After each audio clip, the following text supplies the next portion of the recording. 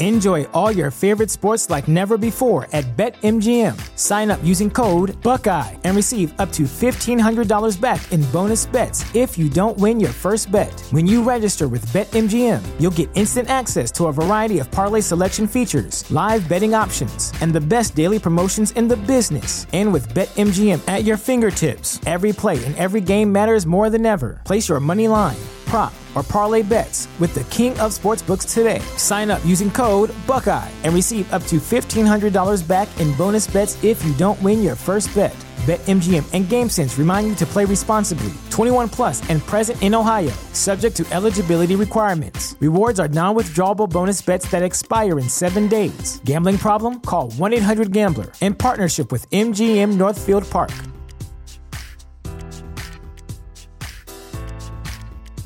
You know how to book flights and hotels. All you're missing is a tool to plan the travel experiences you'll have once you arrive. That's why you need Viator. Book guided tours, excursions, and more in one place. There are over 300,000 travel experiences to choose from, so you can find something for everyone. And Viator offers free cancellation and 24/7 customer support for worry-free travel. Download the Viator app now and use code Viator10 for 10% off your first booking in the app. Find travel experiences for you. Do more with Viator. TheChairShot.com. Always use your head.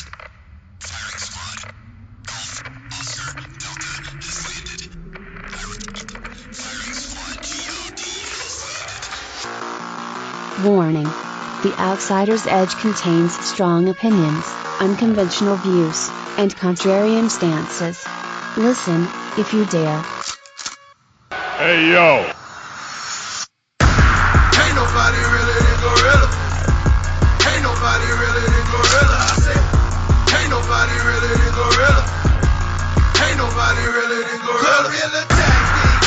Whoa, you know we bout action. Whoa, you know we not lacking. Whoa, matchups not matching. Whoa, jump up on the rope, put my feet up in your face. No, we ain't tapping out, but y'all ain't but this way. Whoa, Gorilla tactics. Ain't nobody really than Gorilla tactics. Normally, I would start off these shows by saying we give all deference to the Tongans. However, I think it would be apropos for me to start this show a bit more somber. This week, we lost Brody Lee. And, well, it's been a few days now, actually.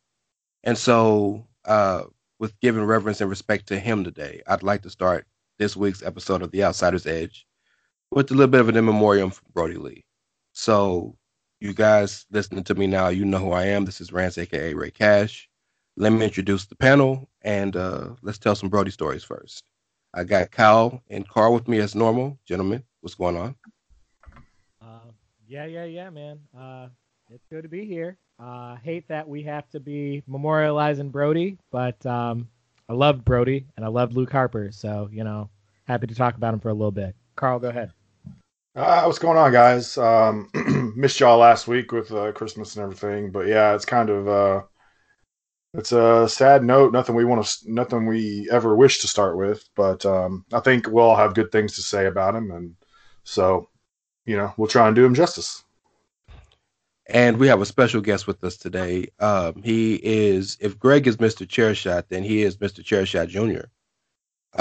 One of the foremost voices and pens on the Chairshot media network. We have Mr. Andrew Belaz. What's up, brother?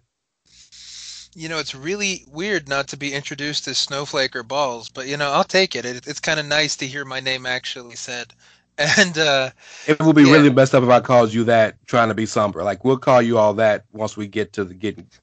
But I mean, right now, you know who I'm used to dealing with, so the get to the get never stops, and then it's Fair just enough. like, but no, all due respect, like that. That's kind of usually how the conversation fair enough. goes. Yeah. But yeah, so starting it off somber, it's crazy because everybody says wrestling is one of those jobs, those forms of entertainment where you're used to the performers dying at a younger age, but this is severely younger and much more abruptly than I think anybody could have asked for or thought of. It is now. It is now. Like, that was the thing that really struck me about it in the moment when we were listening to all those memorials and we were seeing all of the things that people were saying, like, it just struck me that 20 years ago, this happened a little bit more frequently. 30 years ago and 40 years ago, shit like this happened all the time. And Brody would have been different in that it was at least an illness and not like something darker, because wrestling has been perpetually haunted by these like tragic and dark premature deaths. And Brody's death is every bit as tragic when you think about he was only 41 years old. He had 2 very young children and a wife that by all accounts were the center of his universe. Wrestled 3 months ago. Is legitimately, and AEW reminded you of this fact over and over and over again in their really powerfully done tribute show. He was one of the top 5-10 guys in that company from a singles standpoint and from a hierarchy standpoint. So like this hit probably as hard as any death since Eddie.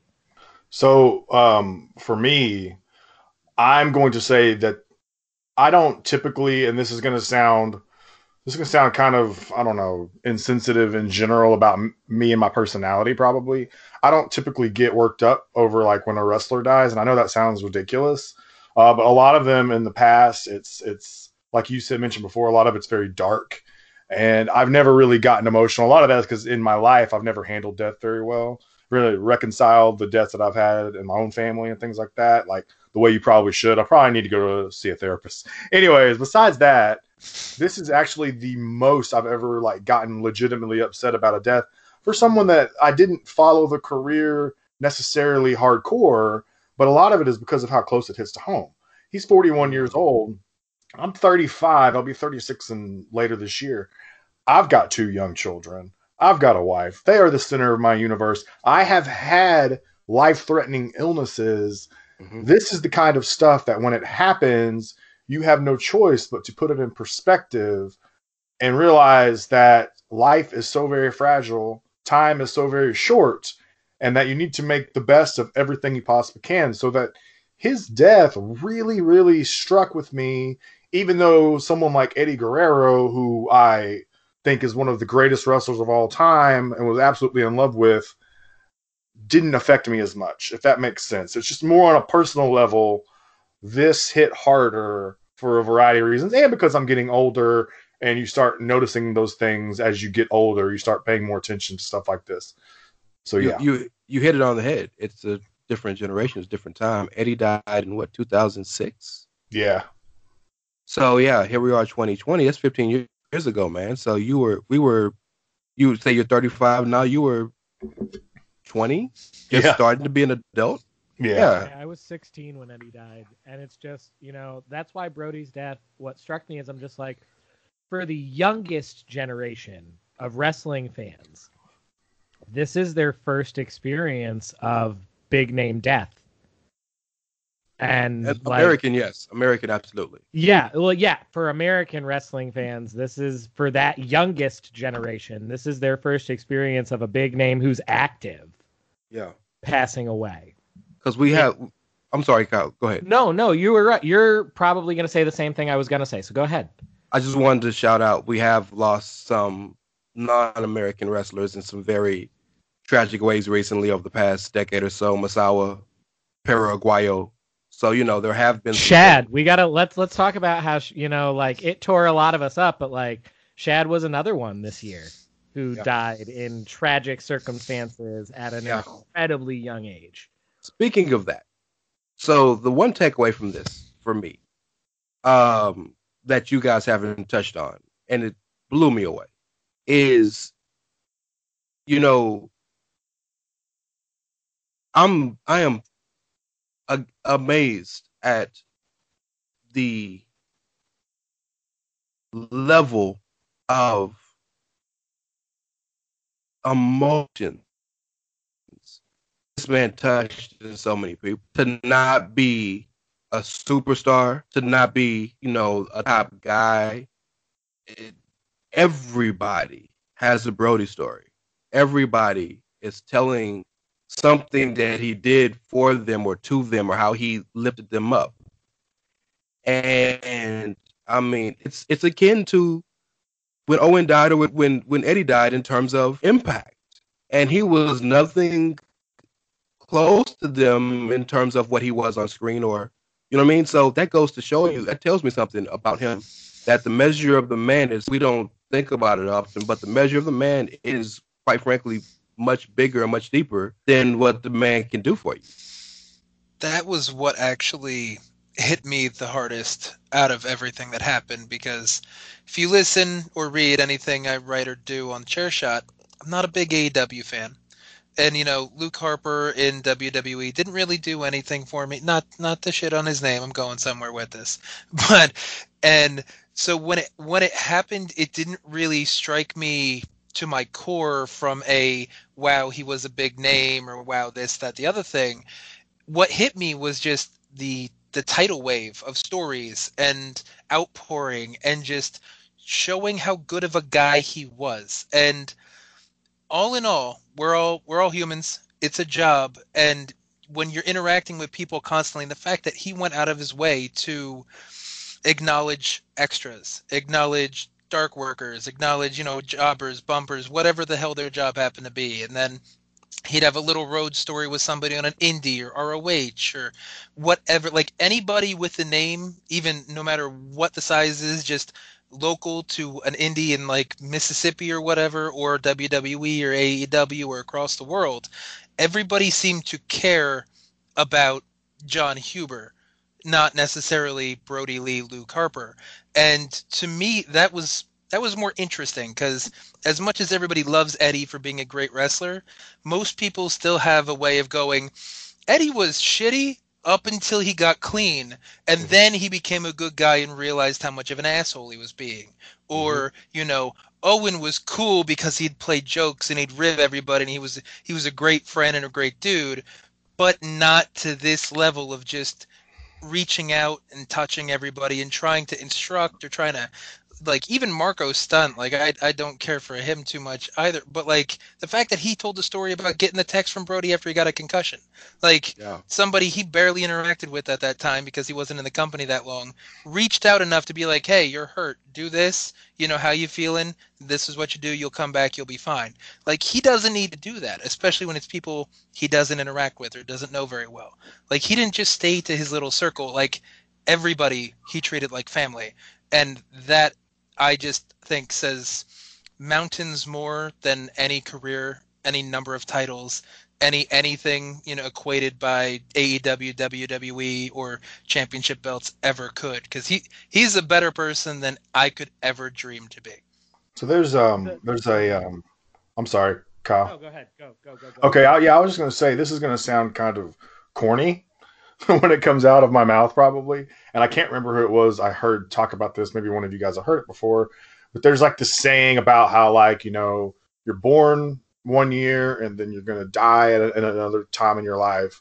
And then on your gravestone or whatever, there's that dash, right? The dash. My birthday is 1985. One day I'll be dead, maybe 2040 or something. I don't know. Hopefully not that soon. But it's all about how you live your life, how you live your dash, you know, like, how do you do that? And it really seems like, as you mentioned, Andrew, that there's you know how difficult it is to live a life and nobody has a bad thing to say about you. Like, I mean, that is so, like, I guarantee you, if I died right this second on the show, someone is going to slander my ass very quickly. Like, it will happen. Remember that time Carl was a piece of shit? Exactly. That will happen, and yet, up to this point, it's been a week, you know, and we've heard nothing but good things. And I just think that's so amazing, you know, and this is the way we should all strive to live our lives. Like, someone where when we go, everyone we know or everyone that has something to say about us has something positive to say, has a good story about us, or even if it's as small as reaching out and saying, hey, how you doing after a concussion, you know, or even if it's as big as all these threads you've seen with Big E and all the stuff that he's been talking about with Brody, you know, like, these are just things that we should hope to strive to have and make an impact in that way. Well, what's also striking to me are the number of stories of like wrestlers that he's like taken under his wing. Like the stories from the Dark Order people about all of the different ways that like behind the scenes he was advocating for them. Those are the ones that like really got me. Like Sonny Kiss had tweeted out a picture of them and Anna Jay, and it was the quote was something that Brody had said to them about like, she's going to be a star, take good care of her. Make sure that, you know, they treat her right.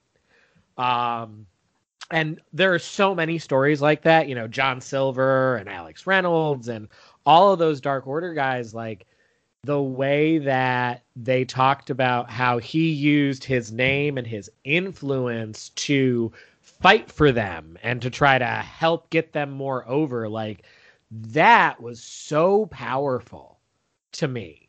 And it said so much about the character of him as a person. Arn Anderson talked about on, I don't know if it was on this week's show or another show before, about how specifically when Brody was with the Wyatts, and you know the Wyatts are this menacing group of hosses, right? Bray Wyatt is the smallest guy in the group, and he's 6'3", 285, you know? And Brody, Luke, who, for those of you who don't know why he called himself Brody, because he has a striking resemblance to Bruiser Brody. So striking. It's crazy. Yeah. And like when he's in a mode, he wrestles a lot like Brody did. But Arn spoke about how the first thing he would ask when they would have six mans is, who I need to bump for? What do I need to do? Instead of trying to get over and get his shit over and look like a big man like a lot of these big dudes do now. They don't want anybody to take away their mystique. That's why you see Brody out there bumping for cruiserweights and taking Hurricane Ranas and head scissor like takeovers. The story English put out there about like Yep. on the house show loop, we would go out second, we'd have our match, and we'd come back in. Like, y'all did way too good for to be just the second match. Well, don't put us on second then. It's your fault. Yep. That's what you put us together. This is what we're gonna do. You don't like it, then I guess you better put us on fourth or fifth instead of second. So we could spend this whole show speaking about Brody, and he, quite frankly, I think he deserves it. The word that I'm thinking of is glue guy. You know, like at the end of the day, you know, wrestling is a locker room like a lot of other sports, and every team has glue guys in that locker room. Sometimes they're the stars, but a lot of times they're not. A lot of times, depending on the sport, they're like a bench player who just loves being on the team and being a pro and being in that brotherhood. And that's what Brody Lee was. So let's kind of put a pin on this. Let's go around the horn, and you guys tell me your favorite Luke Harper Brody Lee moment or match. It could be both, and then we'll move on to the rest of the stuff we got to talk about. All right, I'll go first. I'll give you both. My favorite match is the Wyatt family versus the Shield. Good man. That's my favorite match. My favorite moment, though, like, I'm still salty it wasn't a triple threat at Mania, but the dissolution of the Wyatt family during the great run of my beloved SmackDown Live is obviously my favorite Luke Harper, Brody Lee moment. Everything about the build up to his match with Randy Orton, that one-on-one at No Way Out, like, that was all so wonderfully done and such a beautiful story that they told. And like, that was my favorite moment for him.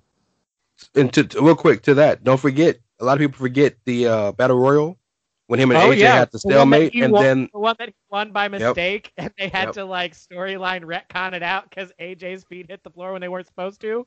Yeah, that was maybe the best 2 months of his career in WWE. Go ahead. Go ahead, brother. No, it's all right. I was actually going to say the double elimination, that same storyline where him and AJ fell out at the same time. If I don't think I'm misremembering that. That is because it legitimately, I felt like, and I'm with you, Kyle. Like I'm salty because I still thought that like they should have given it a shot, because sometimes it's kind of like the way it went with Kofi Kingston, where all of a sudden you're like, wait a second, we got something here, and it felt a little bit especially in like, the hindsight of it, like I would have much rather had the addition of Luke Harper into a triple threat than the match between Bray and Randy that we got with the projections on the screen and all of the extra like fluffy weirdness that live, because I was at that WrestleMania, didn't make any sense to us in the live audience at all, because we don't have the commentators explaining it to us. I'd have much rather had the triple threat. Hindsight is 20/20, but I'd also like to note that's the same night that Luke Harper saved Mustafa Ali's life. That's legitimately true. Well, that's true. Um, Just to put a bow on this, Carl, you can finish up. I was going to say the same thing, because I was thinking exactly the same time frame where Luke Harper actually had that run where they could have legitimized him as a new main event talent instead of keeping him stuck as a tag guy, a stable guy, and repackaging him as a bludgeon brother or whatever the fuck that was a couple months down the line. So that I was thinking the AJ Styles Battle Royal, the whole Randy Orton thing, like AJ Styles, Randy Orton's involvement with the Wyatts did help to kind of lift them up in general. And I thought Luke Harper, Brody, John, whatever you want to call him, had the best chance of taking off out of anybody, that wasn't Bray, and they fumbled the bag a little bit there. But yeah, so Carl, you could wrap it up with your thought. I just wanted to say that I agreed with everybody, so we didn't spin the same yarn a few times. You're okay. I was just gonna say, because I know Rance will have something in here at the end, but I just wanted to say, it's funny. I'm gonna name drop someone in the Twitter community. Me and Rance used to write for WrestlingHeadlines.com, formerly known as LordsOfPain.net. And when we used to write columns, there is a writer in the column forum on Twitter. He goes by Colt Icon, at Colt Icon. Mm-hmm. And I remember he wrote a column. This is before Luke Harper or Brody Lee ever made it to WWE. And he wrote a whole column about Luke and how, like, this guy could be something special. He's an indie guy, and he's got the gifts and all this stuff. And he put some, like, he gave us some links and stuff to go and like look at some of his matches. And to me, that is I remember that very, very, very specifically, because of course later he shows up at WWE, but you go and watch some of that stuff when he's wrestling as Big Rig Brody Lee or whatever. And he is just, the dude he was legitimately a fantastic big man wrestler. He is everything you could want in a big man wrestler.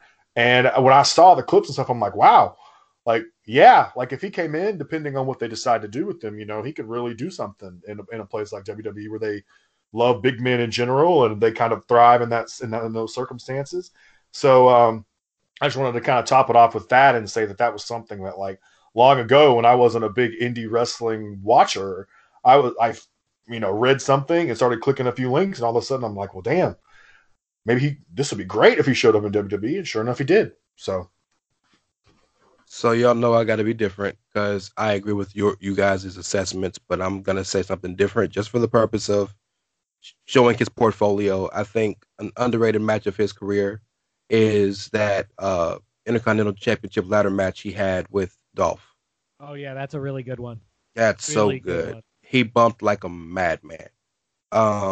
Of the battles between him and Rowan and the Usos or the New Day were also always appointment television. Well, he's thought of primarily in WWE as a tag wrestler, and I wanted to showcase his highlights as a singles because we forget he was IC champion.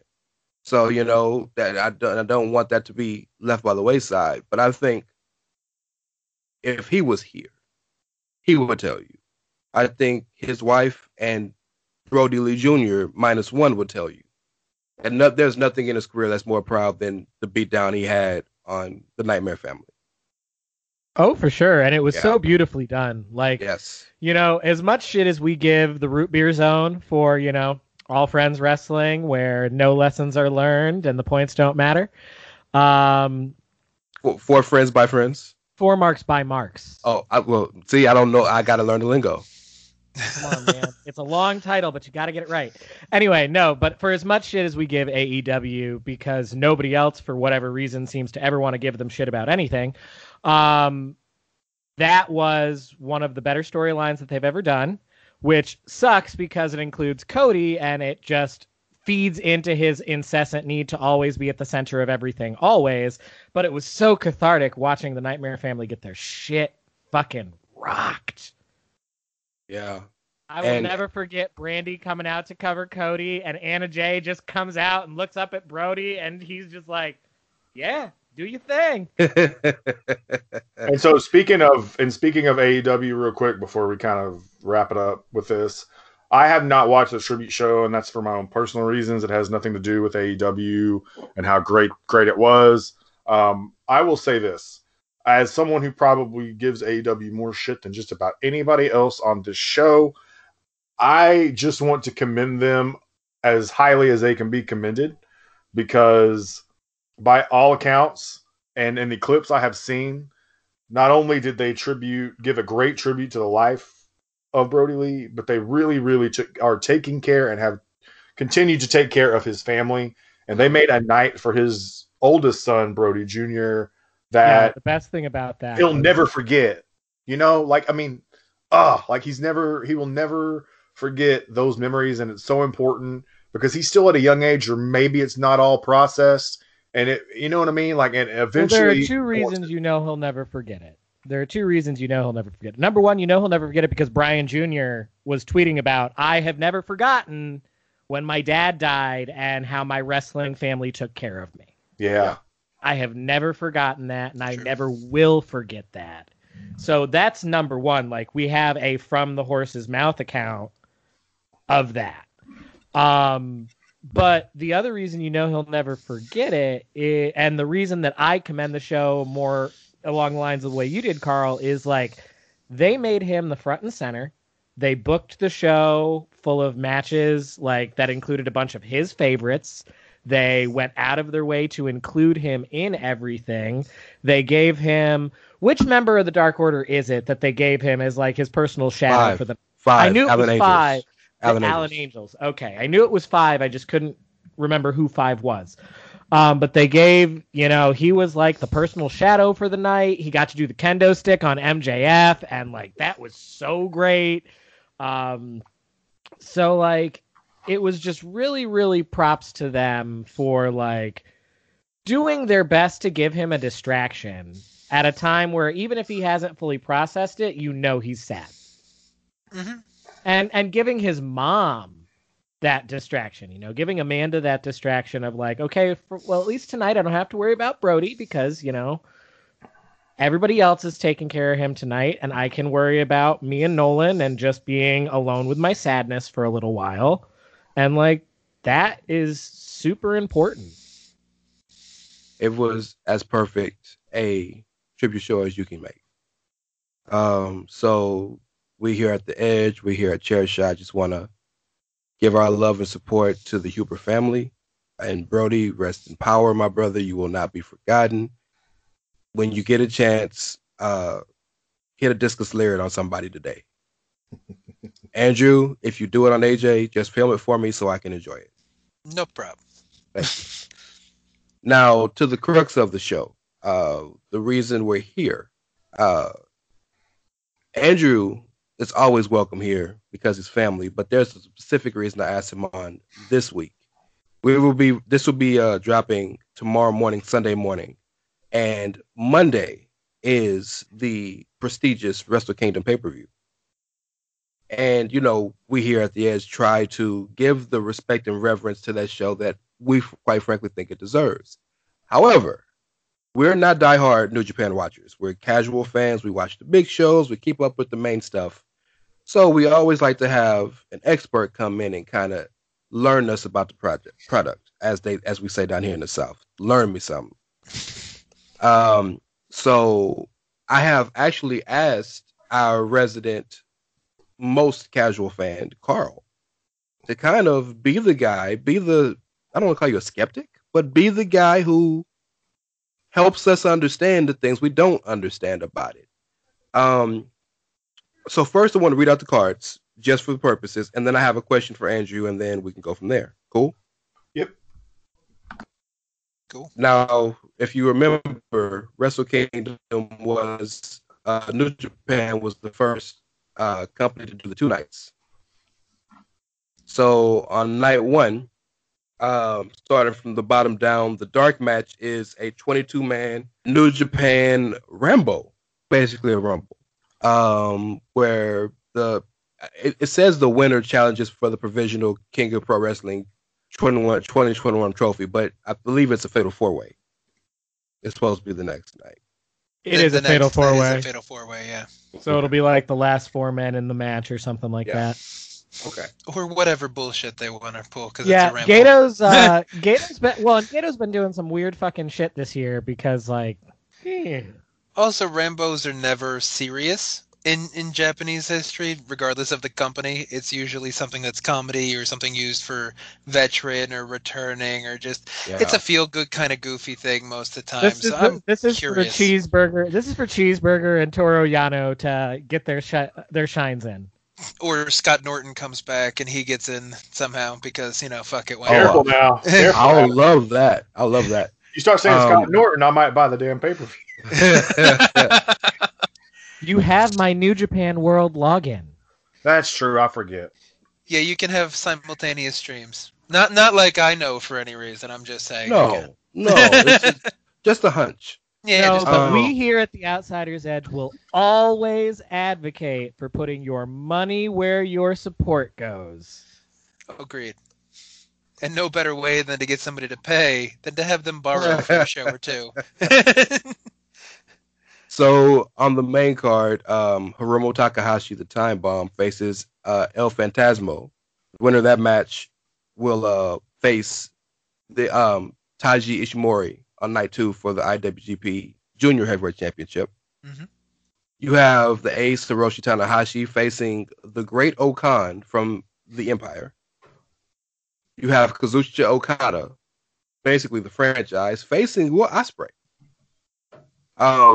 In a match where the winner gets the rights to the IWGP US Championship briefcase, Kenta, who has it now, will be facing Satoshi Kojima.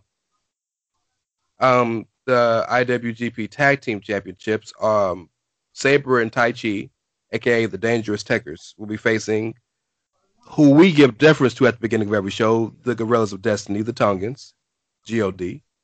And the main event of night 1, Tetsuya Naito will be defending both the heavyweight and intercontinental IWGP championships against Kota Ibushi, the original winner of the G1, back to back, by the way. And in night 2, we have the 2 Stardom matches, which will be the dark matches. And for those of you listening, unless you have Stardom World, you can't see it. It will not be on the New Japan feed.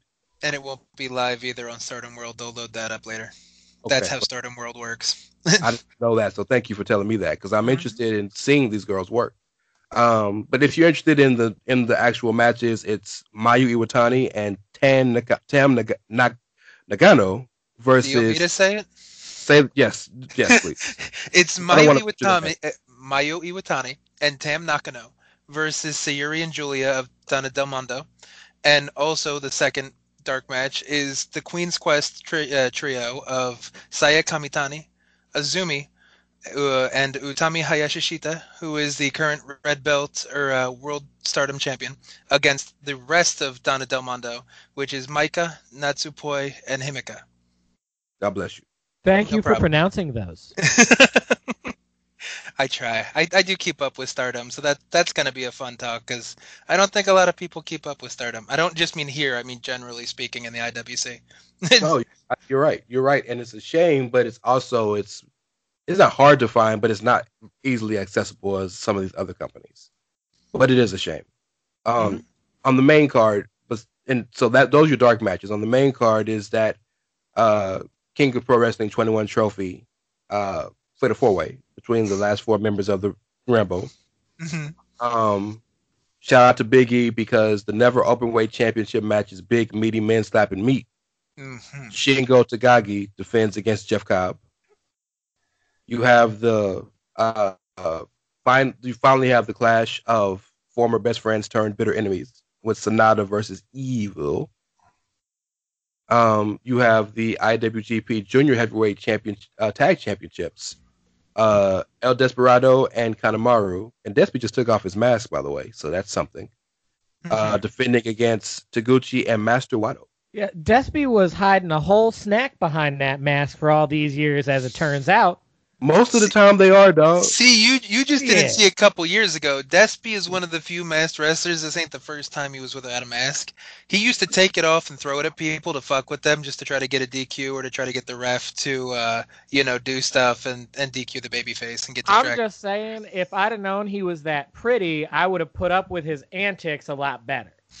That's all I'm saying. Is he prettier than Sonata to you, though? I mean, that depends. Are we talking like regular haired Sonata, or are we talking about this like blonde shit that he's got going on? Because I prefer to natural. Okay, that's good to know. It sounds like the key to being good looking is put a mask on for a little while. Don't let anybody know what you look like, and then just take that motherfucker off. That's. I think that almost. Carl, you've already unlocked the key to being good looking. You've got that whole daddy vibe going. That's true. You've been giving me the good compliments. I appreciate that, my friend. All right, Rance, it's your show, man. Yeah, keep reading. Yes. Hey, look, internet. We're being ridiculous. Internet, brother. And then the final two matches of the night are basically depending on the night before. Ishimori defends the junior heavyweight title against either ELP or Takahashi, and either Naito or Ibushi will defend against the Switchblade, Jay White. So my first question for Andrew is, are they even going to have a card? Because apparently there are rumors that because of the COVID spike in Japan, they might cancel. The last thing I heard was that they just reduced attendance down to no more than 5,000 people, which is shitty for New Japan because I think they already were planning on about 40% capacity for both nights and had much more than 10,000 tickets sold over 2 nights. Let's just put it that way. So they're looking at a big loss at the moment, and I'm pretty sure the last thing I read was that they're going to go through with it. But I just to get this out here now, since I'm not hugely excited about this card, and I really hope that this learns them to stop doing fucking 2-night shows, because last year it was cool. This year, as we saw from when you were running it down, it's a lot of question mark feeds into question mark for day 2. Tune in tomorrow to see who it's bullshit. Like this is all like day 2 is a gimmick show, and I can't fucking stand that crap. Like they don't stand on their own legs. It's like a sequel to a good standalone first show. Like the sequel that needs a sequel just to make sense, that's a bad movie. So that's how day 1 feels to day 2, because it's like day 1 is a bad movie because half of the matches on that card don't pay off until day 2, because they're like, oh, well, if ELP beats Takahashi, well, he still doesn't win shit because then he still has to face Ishimori. And it's really lazy booking. So I'm not hugely pumped, and I hope that their loss of money makes them go back down to just, the January 4th show, like they were doing for about 20 years before that, before it was even called Wrestle Kingdom. Or no, 30 years before that. There we go. Okay. No, I mean, I was trying to open it up to the panel, but okay. A follow-up to that. This feels like the first year in a long time, and we know COVID hurt everything this year. Mm-hmm. But like, it feels like they're really scraping the barrel for talent. You have Takahashi, Ace, right? Tanahashi is facing the Great Okan. I talked to you about this yesterday. And Okada's facing Ospreay, and Ospreay is being elevated, so that makes a little more sense.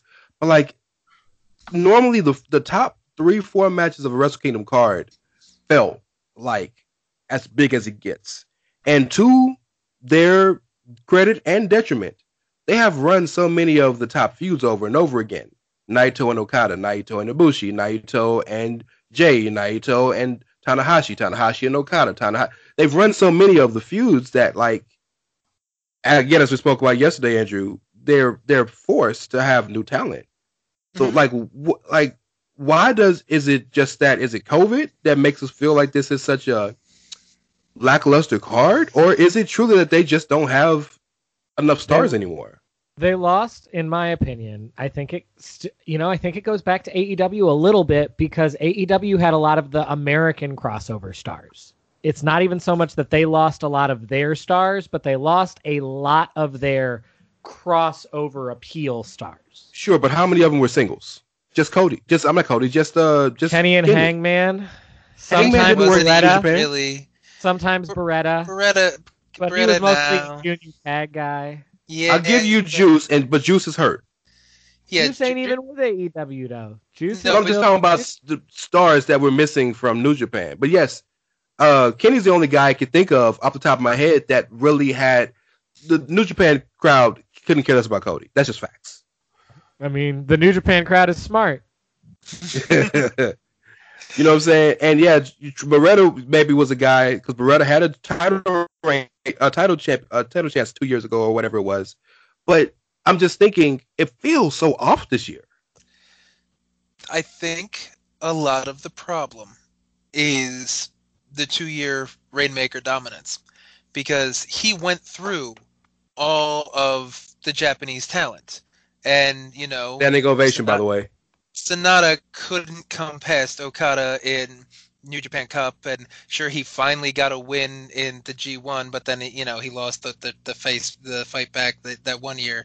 So like, Sonata is in a weird spot, and that's New Japan's fault and his fault. Well, depending on how you want to argue. Some of it's his fault because he's inconsistent. Like, No, you he's can tell when inconsistent he's because he doesn't sign the contract, so they're not going to push him.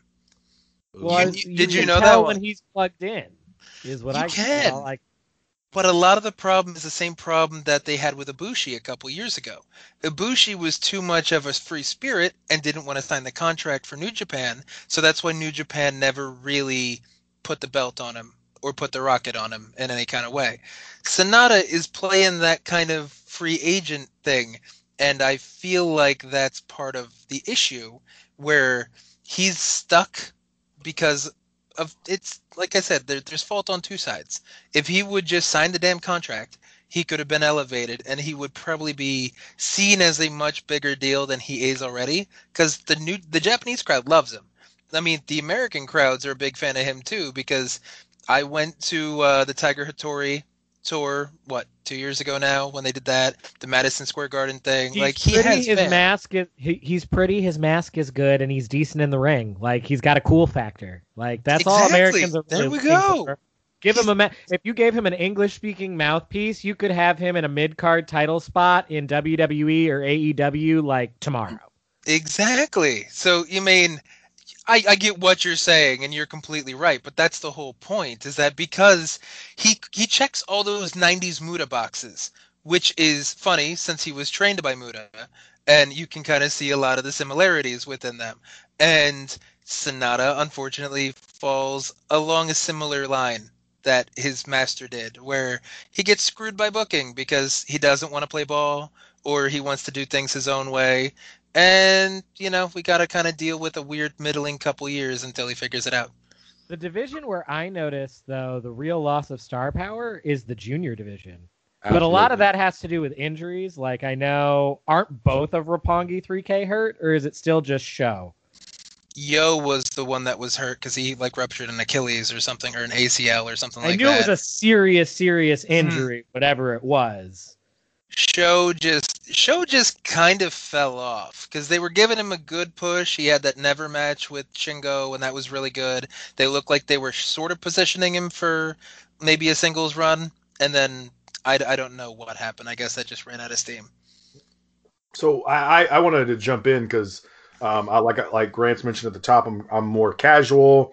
Mm-hmm. And for me, I would like to be sold on something like this at some point. That's kind of, so far I haven't been sold on anything because everyone feels there's a lot of negativity, and that's okay because that's I'm negative about shit all the time, so it's no big deal. But what I want to ask you, Andrew, personally, is I'm gonna give you a little bit of context. So WrestleMania 36 this last year, they did a 2-night event, right? Mm-hmm. And they did that, and I thought it was great. Now, the reason why I thought it was good, there's the COVID thing is obviously a factor there. If there's no COVID, it's a one-night show. We all know that. I think that's pretty self-explanatory. But I think I personally think that going forward, while I don't think they'll do it, I think it's something that I think it's something that is actually kind of good because you give people a break.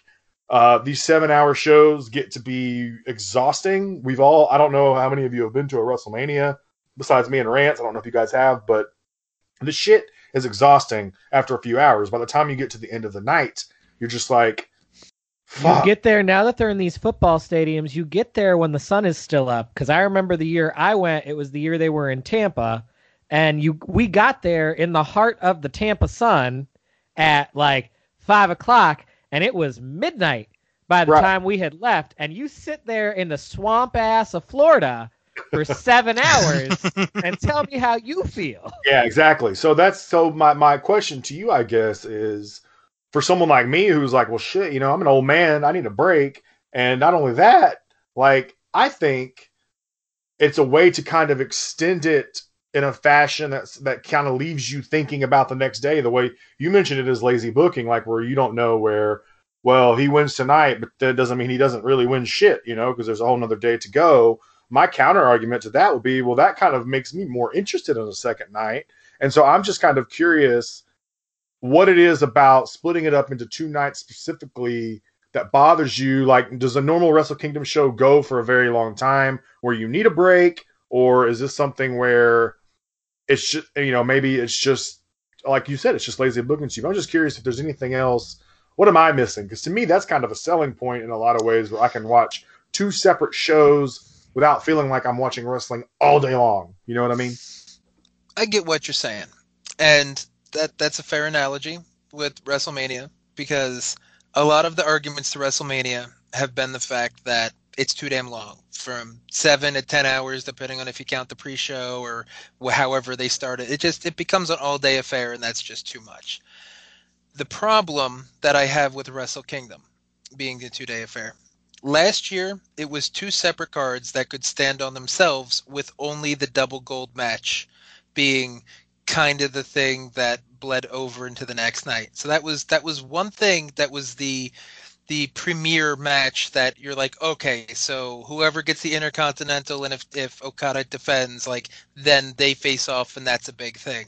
All right. This, however, what's a good way to put it? Before, when they had one day when it was just a 1-4 show, the New Year's Dash would be 1-5 and 1-6.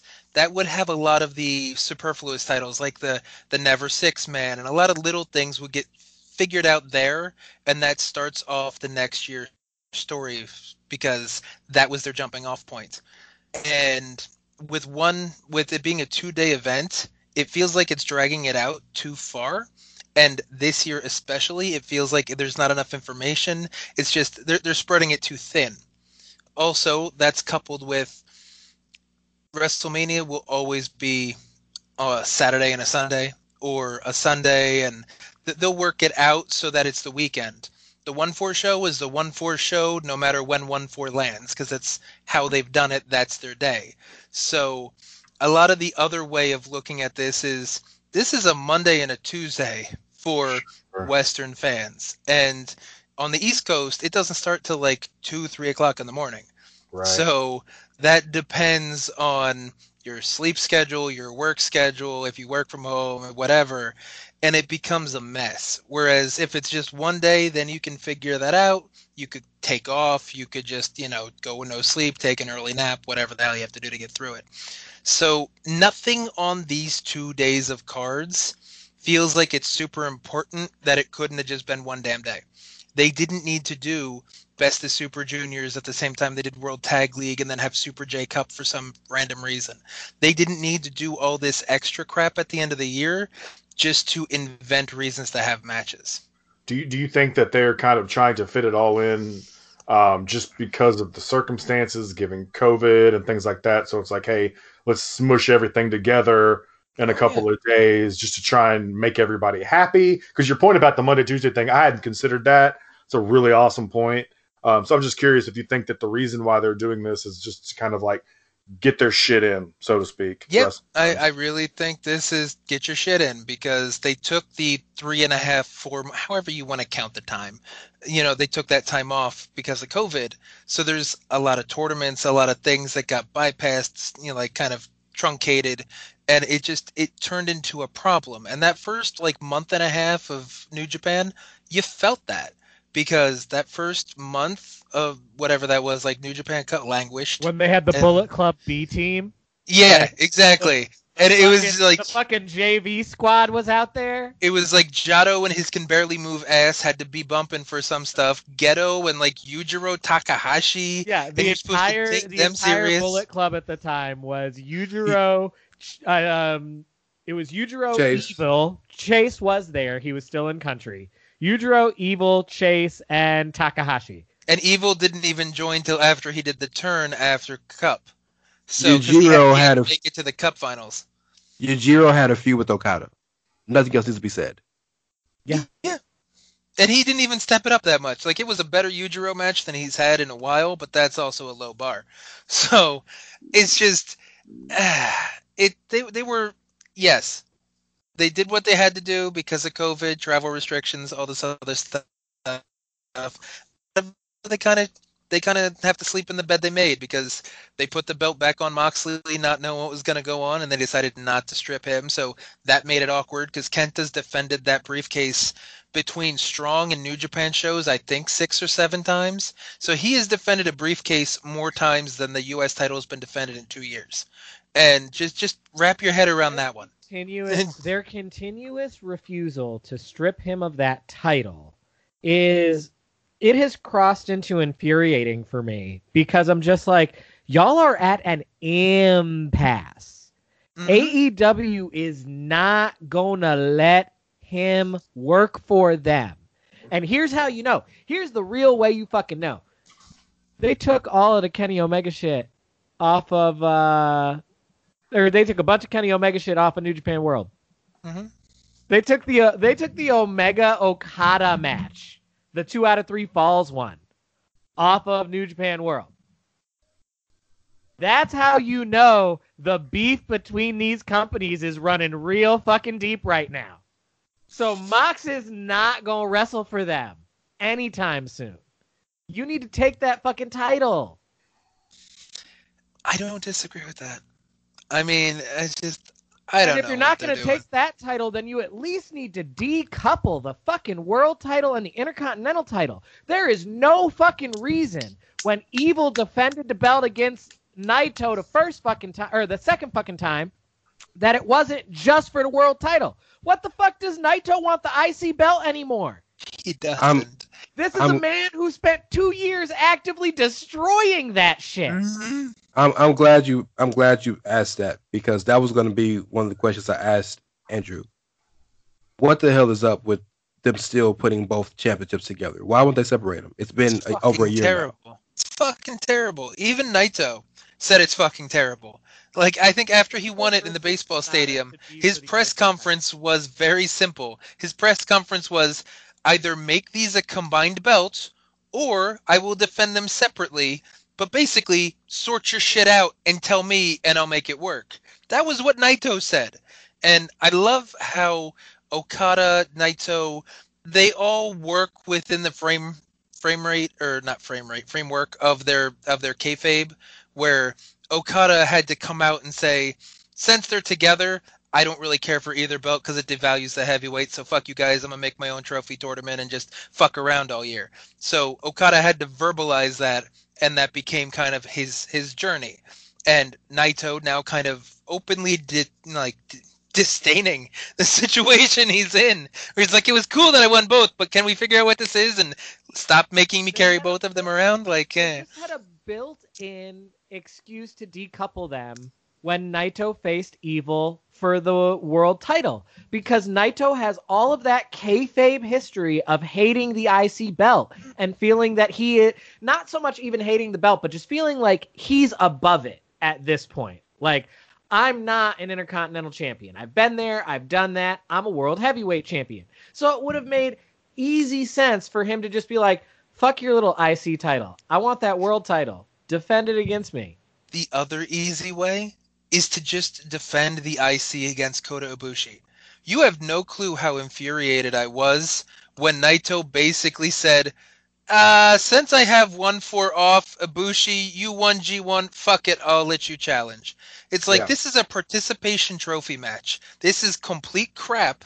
And he could have been like, I'll let you challenge, but only for the IC, because Jay could have stepped in and be like, no, the heavyweight is mine, so, fuck it, I don't care about the Intercontinental, you let him have that, give me the IC. That would have been the perfect excuse, because you could always have Naito lose to Ibushi, and then that's a deconstruction of Naito the night right before, and then he does a big comeback and overcomes Jay and goes out the conquering hero kind of thing, and the fans go wild kind of thing. That would have been a perfect fucking excuse there, but no, let's keep these belts together and make them both marginally worthless, because I don't care about the title scene, and I think they're both heavily devalued together.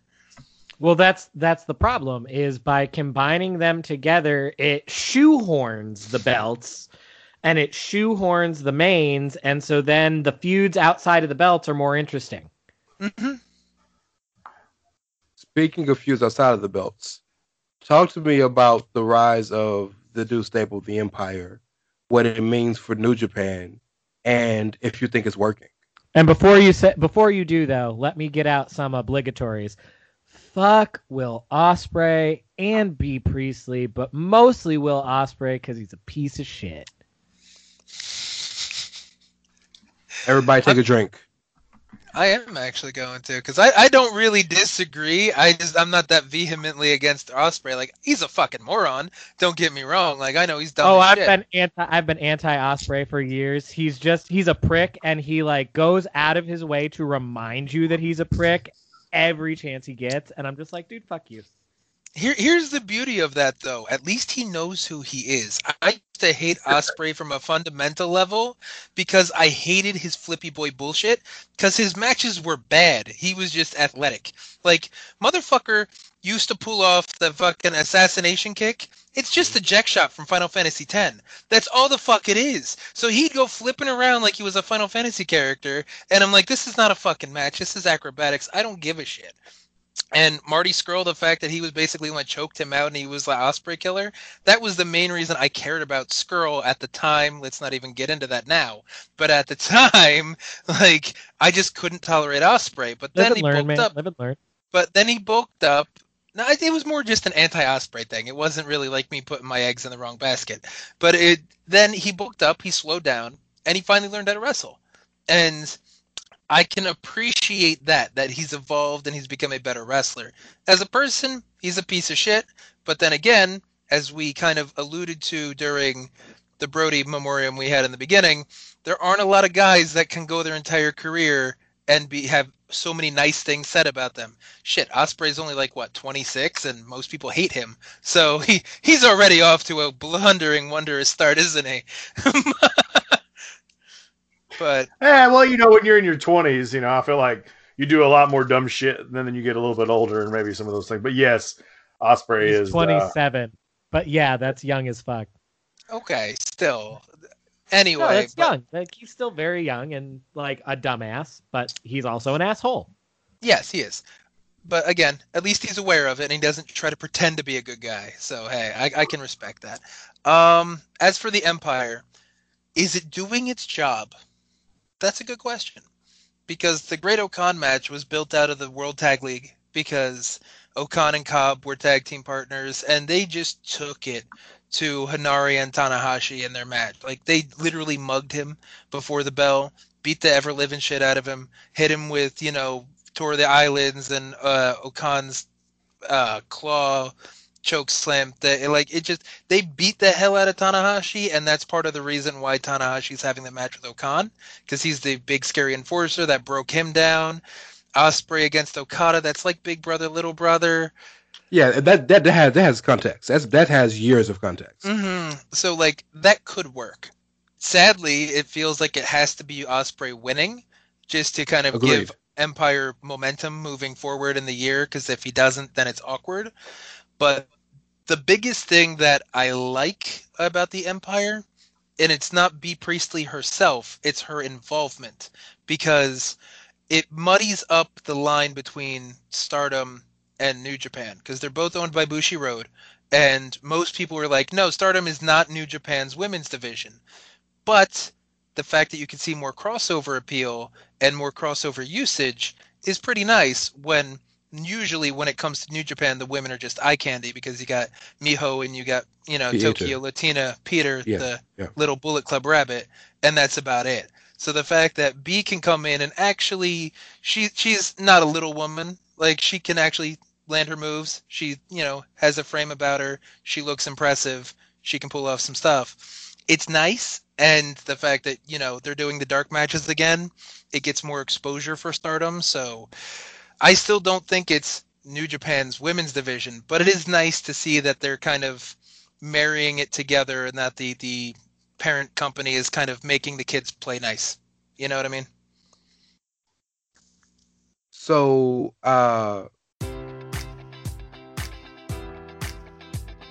Enjoy all your favorite sports like never before at BetMGM. Sign up using code Buckeye and receive up to $1,500 back in bonus bets if you don't win your first bet. When you register with BetMGM, you'll get instant access to a variety of parlay selection features, live betting options, and the best daily promotions in the business. And with BetMGM at your fingertips, every play and every game matters more than ever. Place your money line, prop, or parlay bets with the king of sportsbooks today. Sign up using code Buckeye and receive up to $1,500 back in bonus bets if you don't win your first bet.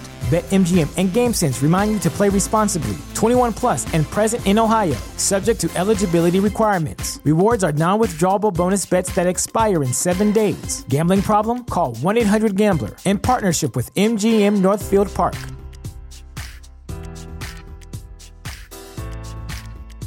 You know how to book flights and hotels. All you're missing is a tool to plan the travel experiences you'll have once you arrive. That's why you need Viator. Book guided tours, excursions, and more in one place. There are over 300,000 travel experiences to choose from, so you can find something for everyone. And Viator offers free cancellation and 24/7 customer support for worry-free travel. Download the Viator app now and use code Viator10 for 10% off your first booking in the app. Find travel experiences for you. Do more with Viator. tell me this, Andrew. Mhm. I think New Japan got lucky this year with their heavy tag division match because God is the best they got, right? And I think consistently they're the best they have, consistently. And this year, Tai Chi's had a great couple years in terms of elevating himself. And Tai Chi and Sabre, the Suzuki-gun team, have really kind of made their title run seem sufficient and strong.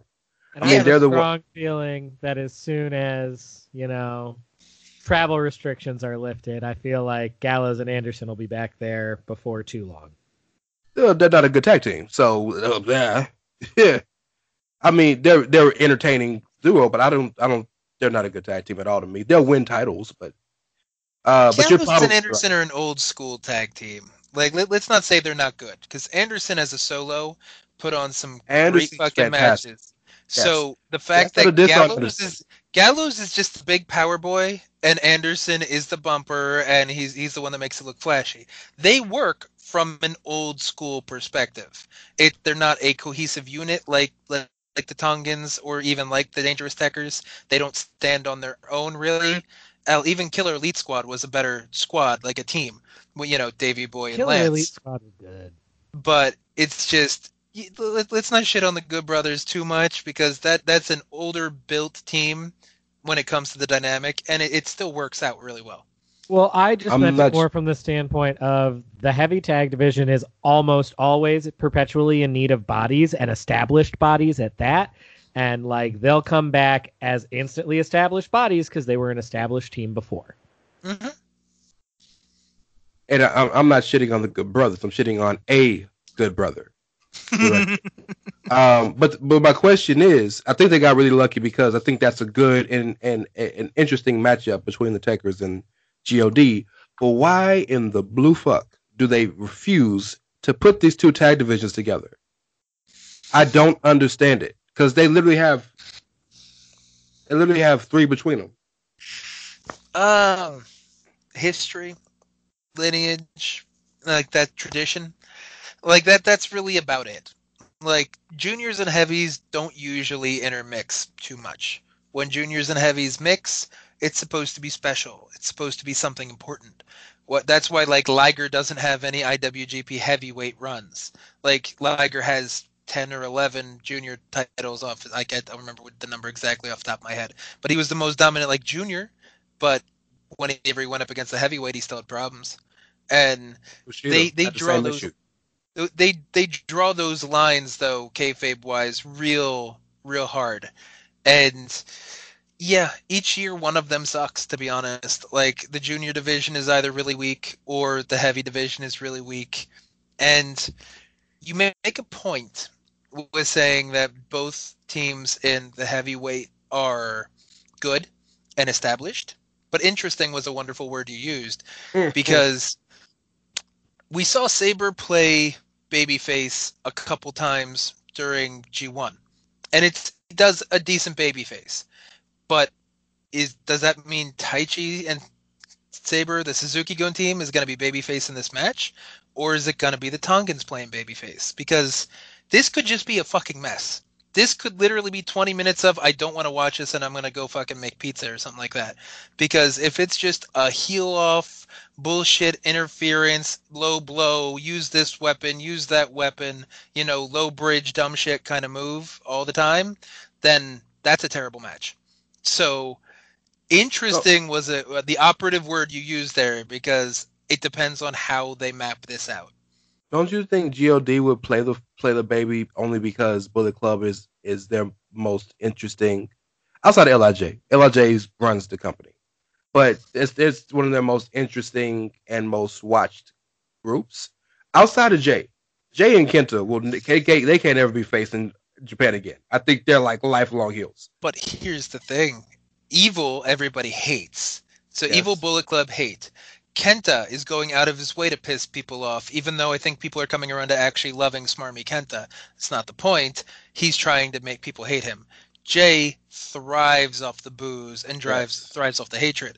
So 3 of the bigger people in Wrestle Kingdom and in Bullet Club are trying to go out of their way to be heels. If the Tongans play baby, then what does that say about their role in the Bullet Club? Unless that leads to what Kyle was saying, and that's the Good Brothers popping over in a month or so and kind of taking their rightful place back in the Bullet Club and knocking the Tongans out because the Tongans lost their edge or lost their swag or something like that. Let the Tongans form their own Tongan stable to scare the shit out of the entire fucking roster. All Tongans all the time. Does that include Chase, who's Tongan by association? I mean, he's honorary Tongan. At this point, at this point, he's got the shirt. They gave him a shirt that says honorary Tongan. It's okay. Don't worry about it. Yeah, the Tongan stable at this point would be God and Fale and Chase and what's Hikuleo. The other Hikuleo? I can never remember his full name. At this point, shouldn't this whole fucking podcast get an honorary Tongan shirt? Like, how many weeks in a row do we have to give all deference to the Tongan? Tama, holla at your boy. Yes. I don't know. I don't think we should really be demanding anything of the Tongans, because Haku is 65 and he'll still kill all of us at the same time. Okay, please. We're begging you. There we go. Let's not piss off Haku. I don't want that. I like having my nose bridged to my face. Yes. Fair enough. Same. But yeah. So, yeah, I understand that my point in this show was basically to try to make sense of things in Wrestle Kingdom and New Japan, but good God, New Japan's been a mess since they came back. Well, I think we've all seen it. We've all understood it, and apologizing just would make me sound like an apologist when I don't even care. I respect that, but let me ask you this. Well, we're trying to all kind of figure it out here. For someone like me, right, who's most likely going to miss it. First of all, it's on a damn Monday or whatever, but just say that you wanted to sell me on this card, just give me one match that you're like, okay, if you could watch this one, what's it going to be that you're going to watch it, not even knowing my taste, right? Because we just met tonight on this damn show. You don't know me from Adam. Just if you thought, well, this might be the thing, if you're going to show any casual wrestling fan or someone who doesn't even give a shit about wrestling, what would be the match you would say, I might be able to convince them to be a fan of this if they watch this? What would it be? And I know the match, Andrew, so I'm sending you my mental vibe powers. Let me see if I can pick up on this. All right. I'm gonna run with one. I'll see if this works. Okay. Okada Ospreay is the match that I would say. That wasn't the one, but that'll probably be the match of the weekend. No, the one it's not even for that. But okay, what was your point? Well, see, I know Carl. Mm-hmm. Shingo versus Cobb is that'll take a little fancy. See, my problem with that, and we talked about this yesterday, if it's a Cobb match and not a Shingo match, it's going to suck. And I say that in full deference to the fact that I understand Cobb's a good wrestler. I understand he's an Olympic wrestler. When he wants to go, he can. But good God, he takes so many matches off, it's painful to watch him wrestle sometimes. Takagi is $1 million and change. Like, he's amazing. He's underrated because he was in Dragon Gate for 15 years, and not many people watch Dragon Gate. But, like, he was the ace of Dragon Gate. He had some time in Dragon Gate USA. He's fantastic. But Cobb could really bog that match down if he doesn't bring his A game. The reason I say Okada Ospreay, and that's fully knowing, Ospreay is not well liked, and his flippy style has actually come down a bit. So he definitely wrestles more, he strikes more, he's more grounded, and he uses the acrobatics as a flourish or just to try to impact things. Okada has an amazing charisma about himself to emote the story and tell the story through the match, through the language barrier. You can tell on his face. You could tell when he grabs for wrist control. You could tell by the way he's struggling through it, or by the way he's getting pissed off, or by the way he's reeling from a strike or anything like that, what the story is, what the emotion of it is, and how much it means to him. Okada doesn't really take many days off. So I can really get behind Okada selling you from an in-ring storytelling perspective that if you didn't know who either of these two guys were and just sat down for the 15 to 25 minutes, however long the match is going to be, and you just watched it and didn't know shit about it, you would probably enjoy the match and at least want to see more from one of them, if not both of them. So this is my response to you. You're both right, because when you were talking about the cards, those are the two that stood out, and for two reasons. One, I like Okada. I have seen enough of Okada to know that he is legitimately incredible. Like, to me, when I watch him, I'm a huge fan. So that is an Ospreay, whatever. Like, I know he kind of flippy, and then you said that maybe he's gotten away from that a little bit, which that makes my heart sing a little bit because I'm not big into that stuff. So that's good. And then Rance's point is also correct, because he said Big E would say big meaty men slapping meat, and Rance knows me enough to know that I like to see the big hosses beat the dog shit out of each other. So I think you're both right, and I was just curious. I was just curious where you both would go with that, but you both hit the mark in terms of my personal preferences. So either A, Andrew has been listening to this podcast a lot more than I realized to understand what I like, and I know Rance knows me well enough to know the kind of stuff that I'm interested in when it comes to wrestling. So I appreciate the answers. And that just for the record, that Never Openweight title has become one of the most fun championships to watch defended. Here's what I chalk that to, though. I chalk that to the fact that you can go into a Never match with no expectations at all. There are zero, there's the only expectation is I expect this to be a stiff, strong style match. Other than that, I have zero expectations for a Never match. I was going to say recently I'll give that to you, because when it was torn between Ishii and Makabe a few years ago, what is that now, 4.5 years ago, 16, 17 time, you knew those were going to be bangers. You knew they were going to beat the hell out of each other, and it was going to be a good fucking match, because Masato Tanaka was in there. That was back when Hanma was actually still decent before the neck injury and the multiple surgeries or whatever it was. So, everybody that was in that, and that's, right before Shibata took it over, those were going to be good matches. Then, after the Shibata injury, it kind of fell into a weird lurch. Suzuki, Goto, those matches weren't always great. But Michael Elgin. Yeah. Anyways, Takagi has done a great job at revitalizing the interest and making sure that the matches are going to be good more often than not. Between Desperado, between his two with Suzuki, the show match, everything he's done has been good to fucking fantastic. Takagi is what makes that Never Open title kind of really special right now. Sorry. Yeah. Okay. So last question, and then we'll make some predictions. Okay. Mm-hmm. We've went through all the matches. We've kind of broke down kind of the major stories behind them. Most of the stories are pretty self-explanatory, but we've broken down a lot of the things that's kind of gone through the year. Tell me a match or two that you would have liked to have seen put on one of the cards that's not booked. Oh, if there is one. The match I wanted to see for a while was Tanahashi versus Ibushi. I wanted Ibushi to turn heel after the Golden Aces or Golden Ace kind of failed, and it was all Tanahashi's fault. It was completely on him, and he took the pins, he took the injuries, he basically was the beating. He was the dummy that Taichi and Sabre just beat the shit out of.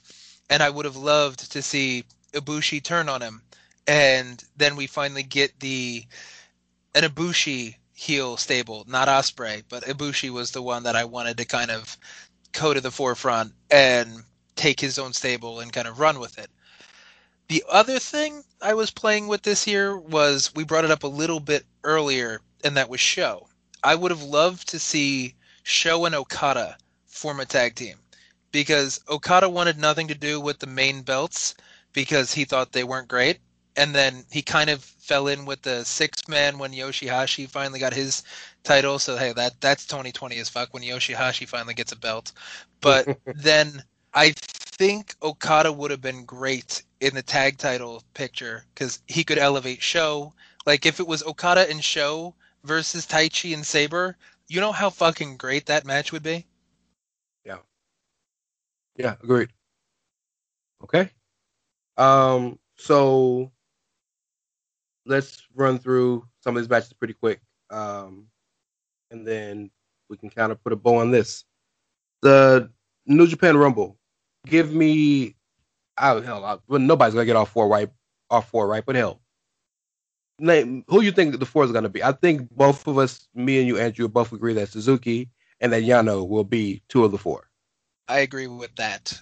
As for the other two, I'm gonna say Nagata, because it can also continue the Suzuki Nagata thing that they started earlier in the year, because that was, dads beating the fuck out of each other. So those were good matches. And Ishii, I don't think he's too big not to have a spot on the card, bro. Is he though? And well, to the fans, yes. And remember, Yano used to be Ishii's partner. Yano left Chaos this year. Wait, what? Yano didn't leave. Look on New Japan's website. Look at Wikipedia, ain't shit, but look at Wikipedia. Yano is no longer a member of Chaos. I must have missed that. Yeah. But Yano stopped being a member of Chaos because he started teaming with the Great Bash Shield boys, didn't he? He always did, though, because he was part of Great Bash Shield, and he turned on, Great Bash Shield when the whole Chaos thing was born. So that was more just going back together. But they were hinting towards it during the Okada trio against the Yoshihashi trio, so maybe that could be something that maybe I missed because I didn't pay super close attention during World Tag League. Not going to lie about that one because it's World Tag League. Who cares? But I don't know. Ishii, I really don't want to of name value that would make you care about that match, unless you're trying to build a young boy up. You think one of the younger kids, Hanare, maybe? You know what? I'm gonna give it to Uemura. If they let the young lions in on the Rambo, Uemura actually challenged Suzuki at some point, basically saying, "Hey, I don't have a match, you don't have a match. Face me at Wrestle Kingdom," which was brash for a young lion to make that kind of challenge. But it would be interesting if he finds a way to bullshit his way into the Final Four, especially with Suzuki. So it could be the story could basically just circle around Suzuki, because Yano usually has Suzuki's number because Yano's beaten Suzuki multiple times with bullshit roll-ups. Nagata and Suzuki have a lot of history, and Uemura wants to prove himself against Suzuki. So that could actually make the King of Pro Wrestling 21 trophy interesting in a 4-way, to me at least.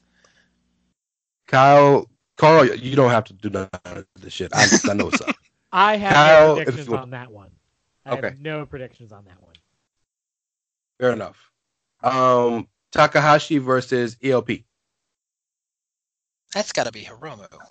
Like, Phantasmo's great and all, but I mean, it's got to be Hiromu. I think if Hiromu doesn't win, people riot because Hiromu is completely loved, like, everywhere. So you can't leave him off the second day. I think there's agree. something massive.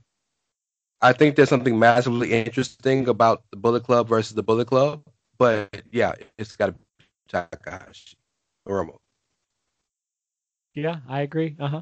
Next match. Tanahashi versus Great Okan. Kyle, you go first here. I mean, if it's not Tanahashi, I'm gonna feel some type of way. I get what you're saying, but like I kind of feel like you have to put over Okan here. What's the Like, point of giving do him the we big really match? though? But like, I mean, I get what you're saying. I get exactly where you're coming from. I totally do. But this is like one of those where like one of those old WrestleManias from the mid 2010s where we talked about building up new stars, but then you looked at who they were facing and you're like, okay, yeah, they need to build new stars, but like, is this the star we're gonna hitch our wagons to? I get what you're saying. I do. But I think this whole past year has been about burning down the mystique of the ace and kind of proving that he's not who he used to be. So like he beat Jay White when Jay White came back. And he's like he's the measuring stick. So not many people get past him. That's why commentators still talk about Rainmaker Shock. Because the fact that Okada came back from excursion and he's just like, I want you, and then beat the hell out of him. Like, that doesn't happen often. This could be that final nail in the coffin, so to speak, to prove that Tanahashi just don't have it anymore. That's fair. And I agree with Andrew because the next match is Okada versus Ospreay. And a lot of people like to joke about LOL Roman wins, but the truth is LOL Okada wins. So I see Okada beating Ospreay with a very strong match. But for the Empire to make good on it, I see Okan beating Tanahashi. And like, the sad thing is, as much as I hate Ospreay, like Andrew was right earlier, like Ospreay really does need to win this match, but he's not gonna. I feel like they're gonna protect Ospreay though, especially if they give Okan the win, because they'll probably have Okan come out and try to interfere, and then something's gonna happen where instead of Okada getting distracted or getting caught, Ospreay will get caught. So there will be the heel credible deniability of no, I lost, but it's bullshit. It's bullshit because of this and this happened, or because Tanahashi came out and he tripped me, or ignoring the fact that Ospreay had like 2 or 3 people come out to help him. So I feel like he'll play up that Western heel, especially if Okan wins. If Okan doesn't win, and Kyle, you end up being right, then I feel like this match is going to flip where Ospreay has to win because one of the Empire guys has to win here. And yeah, I'm 90% sure it's not going to be Jeff Cobb. Well, yeah, that's for sure. That's for sure. So I'm just ignoring him. I almost forgot he was part of the Empire for a hot second.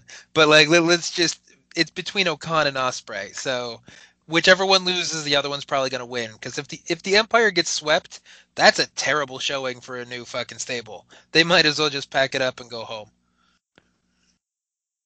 Carl, you want to? We'll give them props for trying to build a new stable because like they need new stables. If they're still committed to the stable game, they need new ones. You want to give an prediction on this one, Okada versus Ospreay? Considering I know nothing about anything, I was just going to comment about the fact that you mentioned if the Empire just continues to lose and it's like a bad idea for a stable. It kind of has that retribution feel to it where everyone was like at the beginning, they were like, God, all they do is lose. And so what does this matter? But no, I'm kind of like, based on what I know about Okada, LOL Okada wins and the dominance, I would automatically pick him. Just like even if I didn't know anything about any story ever, I would just pick him because he's Okada. Right? LOL Okada wins. Exactly. Facts. Mm-hmm. Some things are predictable enough, by the way. Some things are just predictable enough for wrestling. So Kenta versus Kojima for the briefcase. I got Kenta retaining the briefcase, and hopefully they'll finally strip Mox of the title and just let Kenta be the champ at this point. Like, I'm done with it. I know, Rance, we talked about this a little bit yesterday, that I wouldn't be mad at Kojima winning, especially if they strip Moxley and they need to kind of shoehorn in a match. Because I like the fact that Juice got hurt, only because of the simple fact that I'm very sick of Juice being the gatekeeper to the United States Championship. Like, he seems like he's lower mid-card for life, regardless of the fact that the crowd loves him, kids love him, women love him, commentary loves him. Western fans hit or miss on him, and his gimmick, he's gotten a little less flamboyant and just a little more eccentric. So it relates a little better, I guess, to the average Western fan instead of him walking around like a bootleg Double J from the 90s. So that's kind of nice.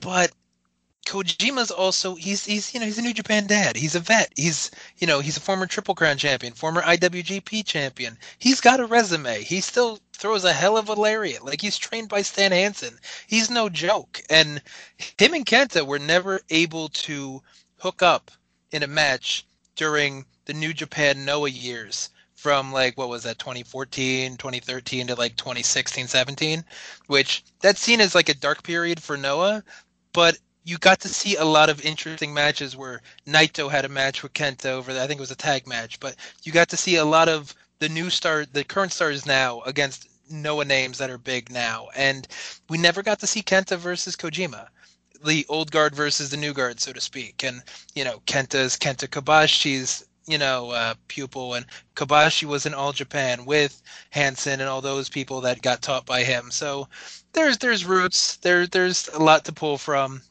This could be fun, and if Kojima ends up winning, just as an easy way to kind of be the thorn in Kenta's side, and then Kenta gets a rematch for some reason for the title instead of for the briefcase, I'd like that.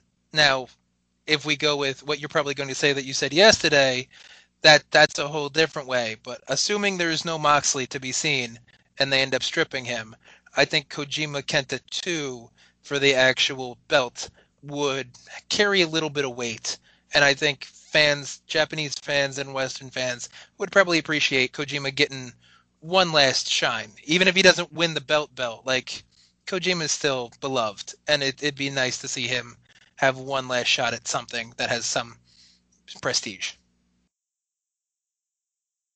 Yeah, that's cool. That shit ain't happening, Kenta. That's fine. You don't want to throw out your prediction from yesterday? I was waiting on Kyle. No, I already said Kenta, son. Like, Mama ain't raised no fool. So my scenario from yesterday was that Kenta and Kojima have a nice, fun, strong and stiff 8 to 10 minute match. Kenta wins convincingly with Kojima looking good. And then Kenta takes the mic or some type of, he's preening and all this stuff, and Moxley's music hits, and he says, "You've been talking all this shit. You've been going around the country looking for me. I'm here tomorrow night, me and you." And Kenta beats Moxley on night 2, which gets that taken care of and done. Moxley can come back and focus straight on AEW. And there's got to be a reason why Moxley wasn't at the Brody tribute show. No, that's definitely good Sherlock Holmes work right there, and I like that. It's a logical way to get from point A to point B.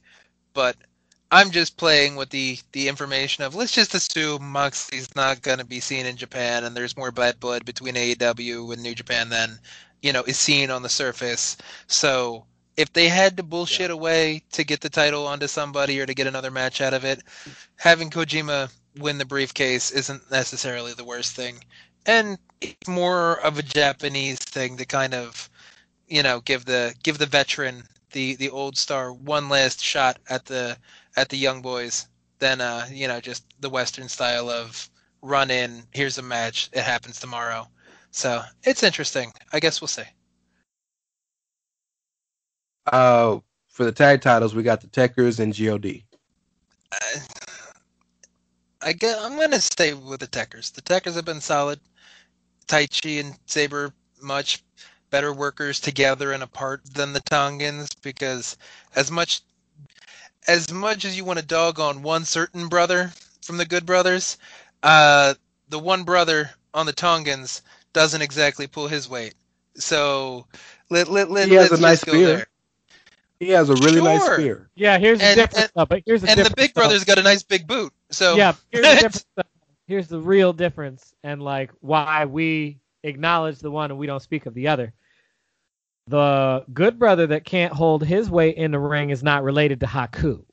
Hey, yes, but here's the reason why I can point it out.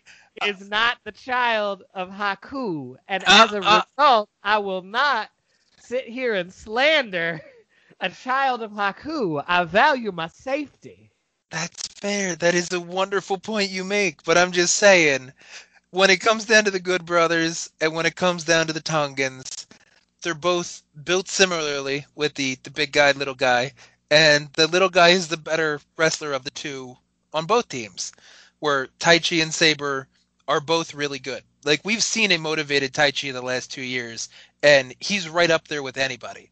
Like, he's showing that Kawada training. He's showing that, when he wants to half-ass Kawada kicks or look lazy or shitty, it's because that's his gimmick, not because he's a bad wrestler. Like, his gimmick is bad wrestler or fake vampire, or he really wants to be gacked and he wants to be a J-pop idol. I don't really know what it is. I don't know who lit that fire under him a couple years ago, but I would like to thank them personally because, like Taichi went from being unwatchable to being like, oh, it's a Taichi match. Nice. Oh, no, yeah. It's definitely when, people would used to jokingly be like, oh, yes, Holy Emperor, everybody loves God Lord Taichi or whatever. Like, no, now it's serious. Now it's like, no, Taichi's on. Like, we like Taichi now. It's the fans that used to actually chant, Taichi, go home. And now they chant, let's go Taichi. So, like, when you get the Japanese fans to stop what they're used to doing for almost a fucking decade, and then they're just like, oh, no, we like you. You try now. All right, you can stay. That says something. Yeah, we don't know where this came from, but we want more of that. Yes, exactly. So, I hope the Tekkers keep it just because I like seeing Taichi do well.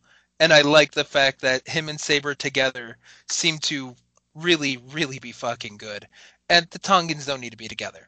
Let's break off Tama, have Tama get a single run somewhere, and Loa can go on strong somewhere with Hikuleo or something. I don't know. Figure it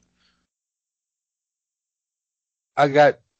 With all respect and deference to the Tongans, I think the Tekkers win too. I love the preface. I really do. I want no smoke, sir. No smoke in 2021. We're trying to get that honorary Tongan t-shirt, man. We ain't fucking around. Fair. I'm gonna, just to be contrarian, I'll pick the Tongans. Well, we know which one of us four is safe tomorrow. Yeah. So, main event of night one, Naito defends against Ibushi. Yeah, that's interesting. Because logic would dictate that it's Naito. Because this is technically Ibushi's second shot at the title, not counting that triple threat, second single shot, I think. So second G, definitely a second G1 defense. Yes. Mm-hmm.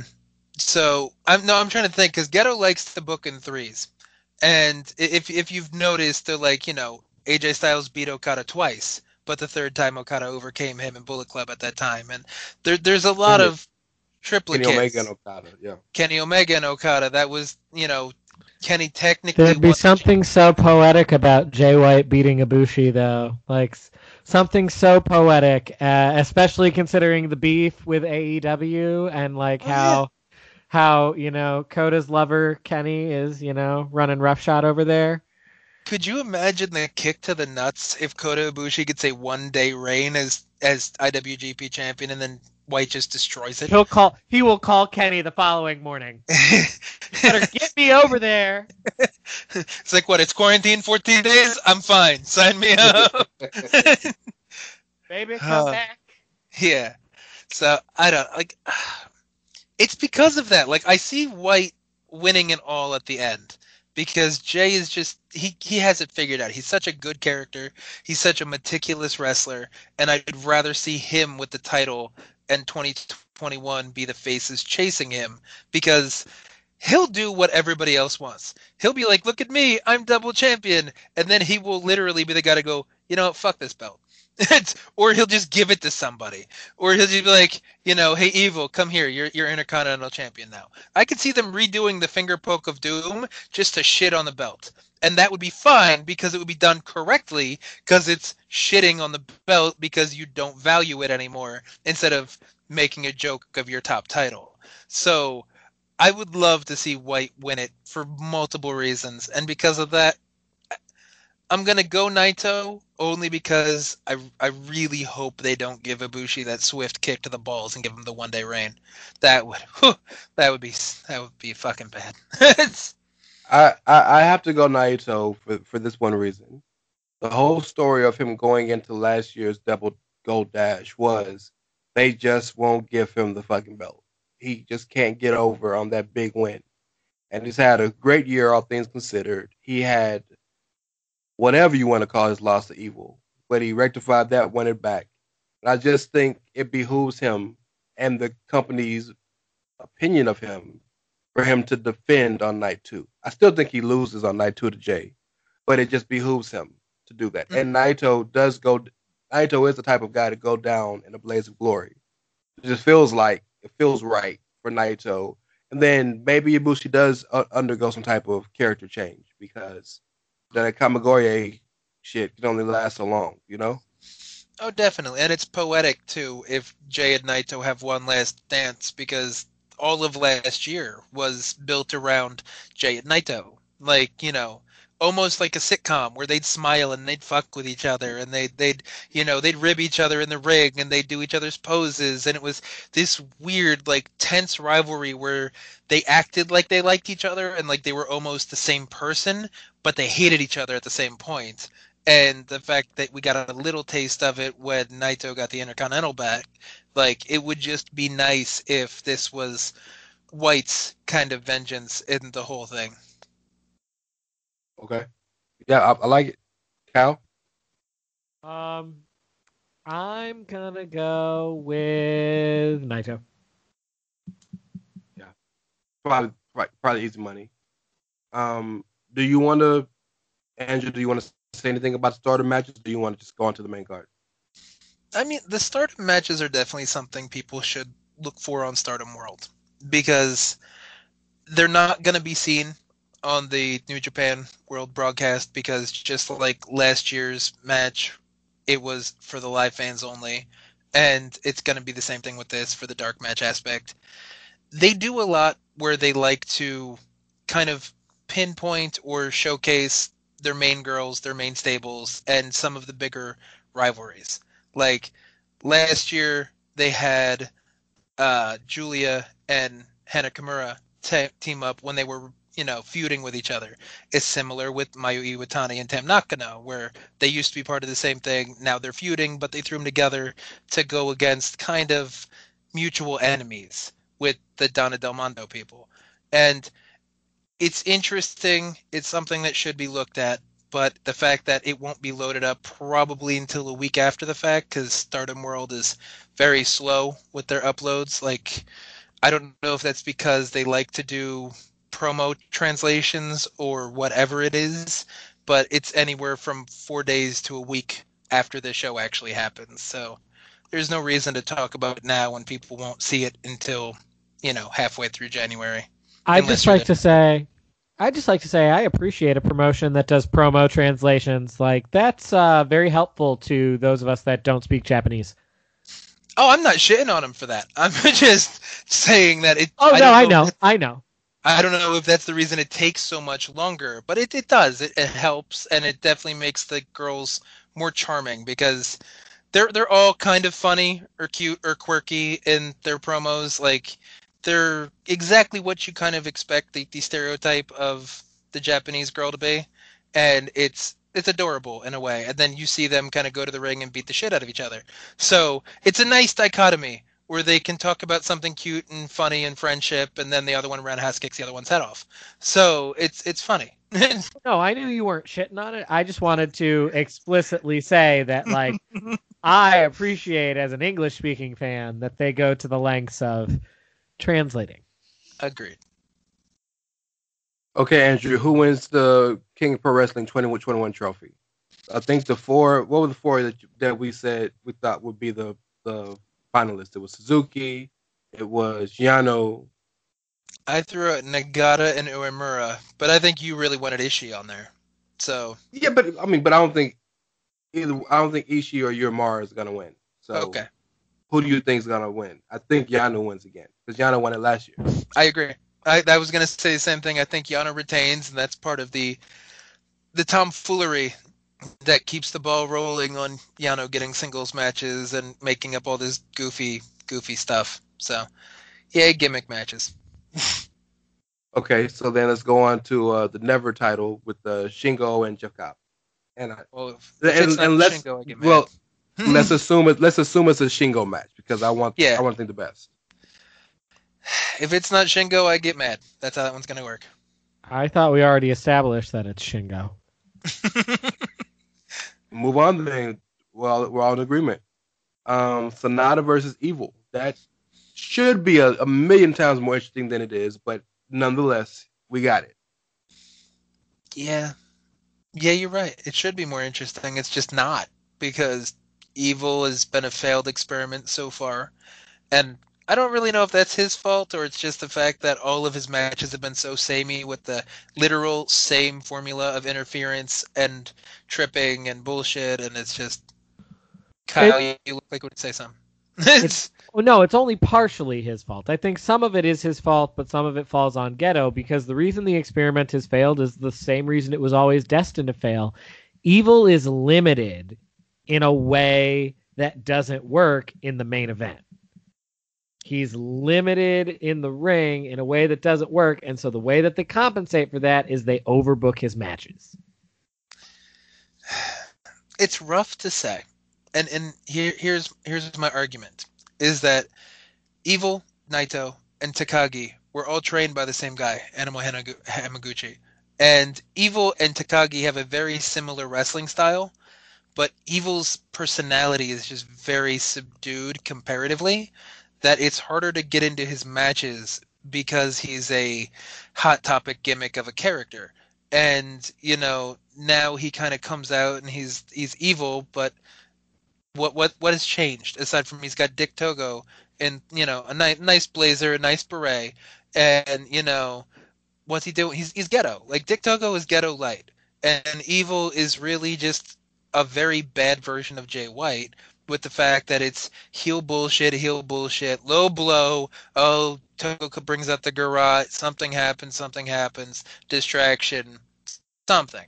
And it's just like, it's so cliche. And that's part of the reason I give White so much credit, is because he's had a lot of similar beats in his matches, but he finds a way to make it more interesting. He finds a way to utilize his kit to make it just more engaging and to actually like his character and to like his personality and his charisma, whereas Evil he seems like he's there for the ride, and I don't know if that's them not knowing what to do with the character or if that's him not knowing what to do in the situation.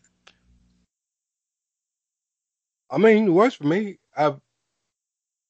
It was always a weird choice for Evil to be the guy, but Evil was second in command. So but nonetheless, who you think wins this match? I think Evil kind of has to win this match with the year he's had. Yeah, I think he has to save his turn by beating Sonata, and that might lead to something with Sonata down the line, but I guess Evil has to win. Yeah.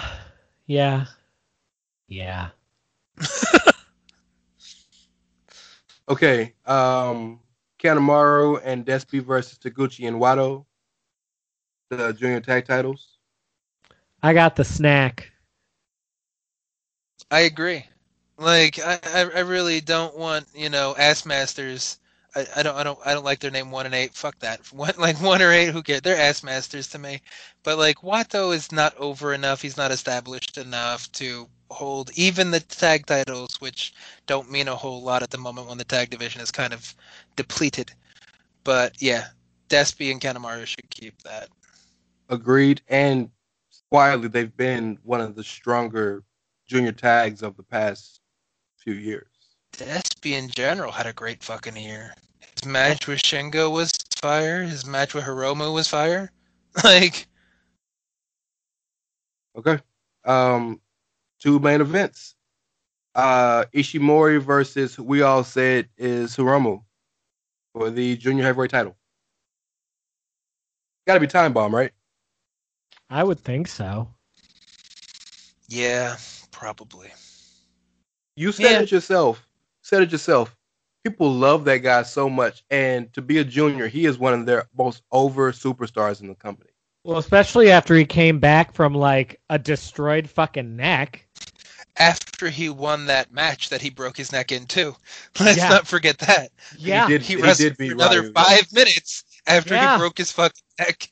Just walked around like it wasn't shit, took more crazy ass bumps, still managed to hit the Time Bomb. Mm-hmm. Okay. So then if we're all in agreement with that, then, and I think we're all in agreement with the last one, but we all said Naito's winning against Jay White. Are we all ending the night with Switchblade holding the belt up? I think Jay White wins for sure. I do.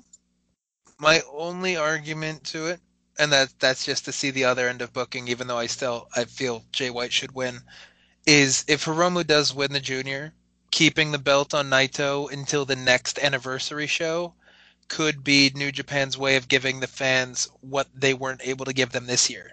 Because they had T-shirts made, they had a whole promo circuit, they had a TV show, kind of talk show thing about Hiromu and Naito finally getting their singles match, because Naito took Hiromu under his wing when he was a young lion and helped to pick him back up when everybody gave up on him and all this other stuff. So I feel like this could just be, last year's story retold through this year because we weren't able to get a correct year out of New Japan. I'd be curious because we have Hiromu winning, but we have Evil beating Sonata. Well, Tagagi's winning too. But I'd be curious to see where LIJ stands this time next year. Because it feels like slowly but surely they're imploding almost. And they've always been a faction of loosely grouped together people. Mm-hmm.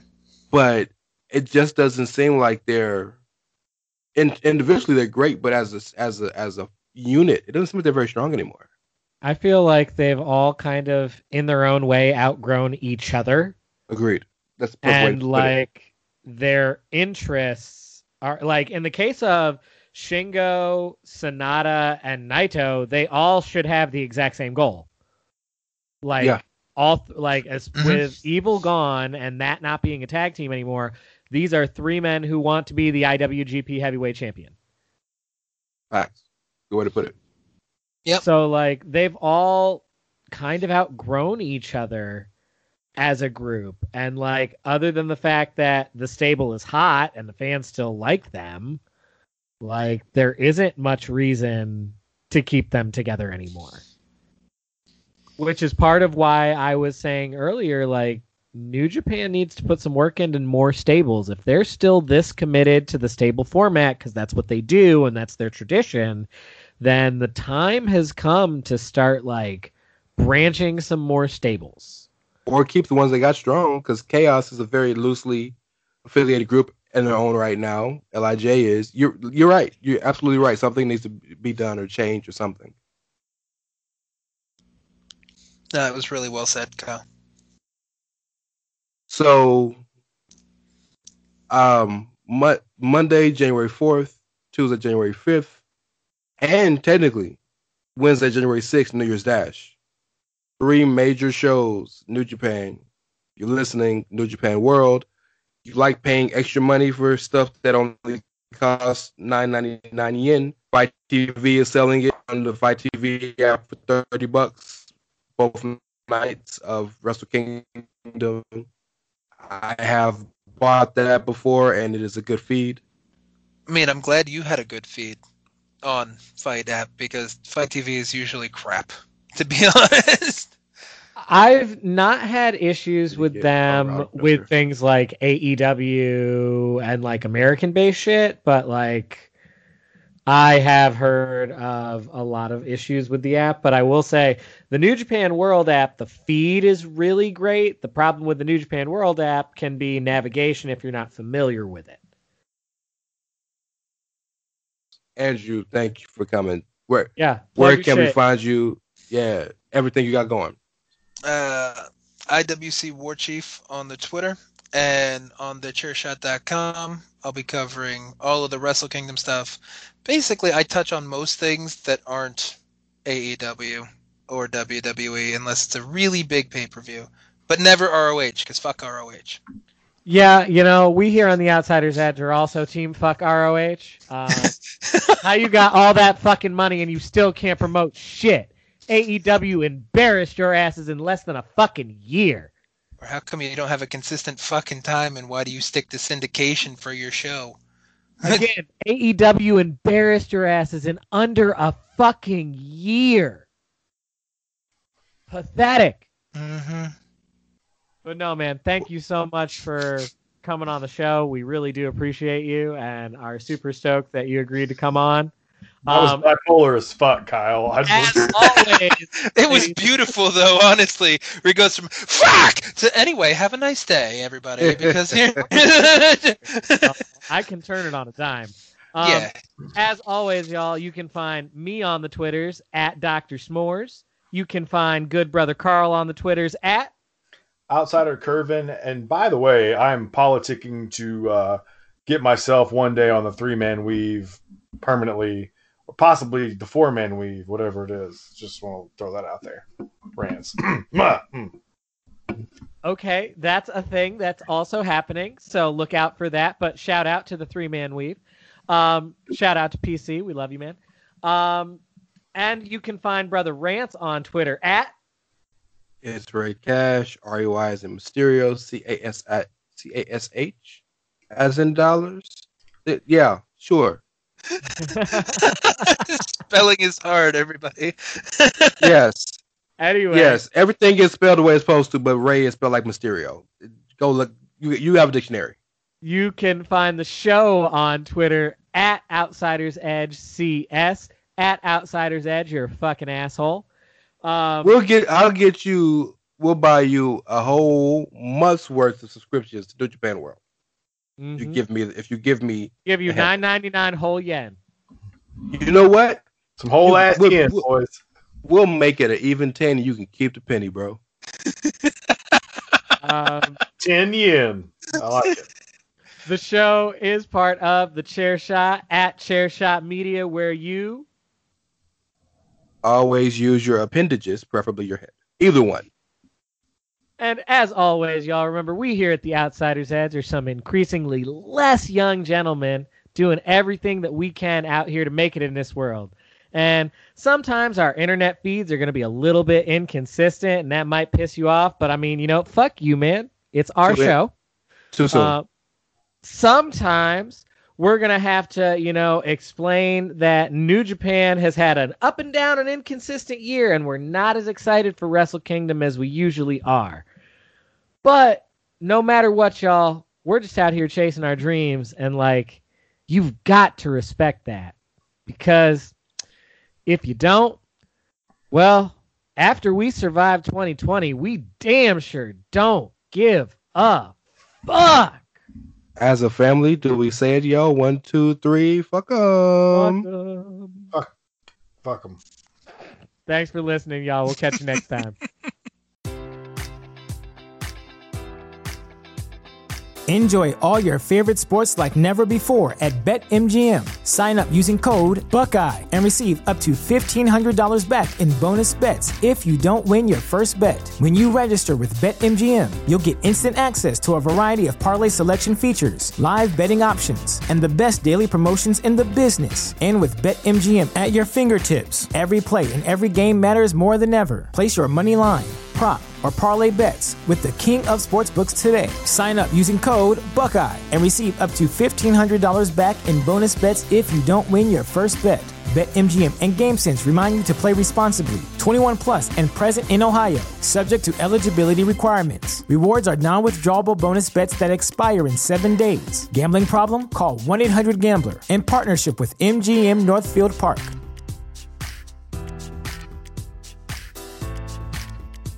Support for this podcast and the following message come from Corient. Corient provides wealth management services centered around you. They focus on exceeding your expectations and simplifying your life. Corient has been helping high achievers just like you enjoy their lives more fully, preserve their wealth, and provide for the people, causes, and communities they care about. As one of the largest integrated fee-only registered investment advisors in the U.S., Corient has deeply experienced teams in 23 strategic locations. Corient has extensive knowledge spanning the full spectrum of planning, investing, lending, and money management disciplines. Leverage Corient's exclusive network of experts to craft custom solutions designed to help you reach your financial goals, no matter how complex they may be. Real wealth requires real solutions. For more information, connect with a wealth advisor today at Corient.com. That's Corient.com.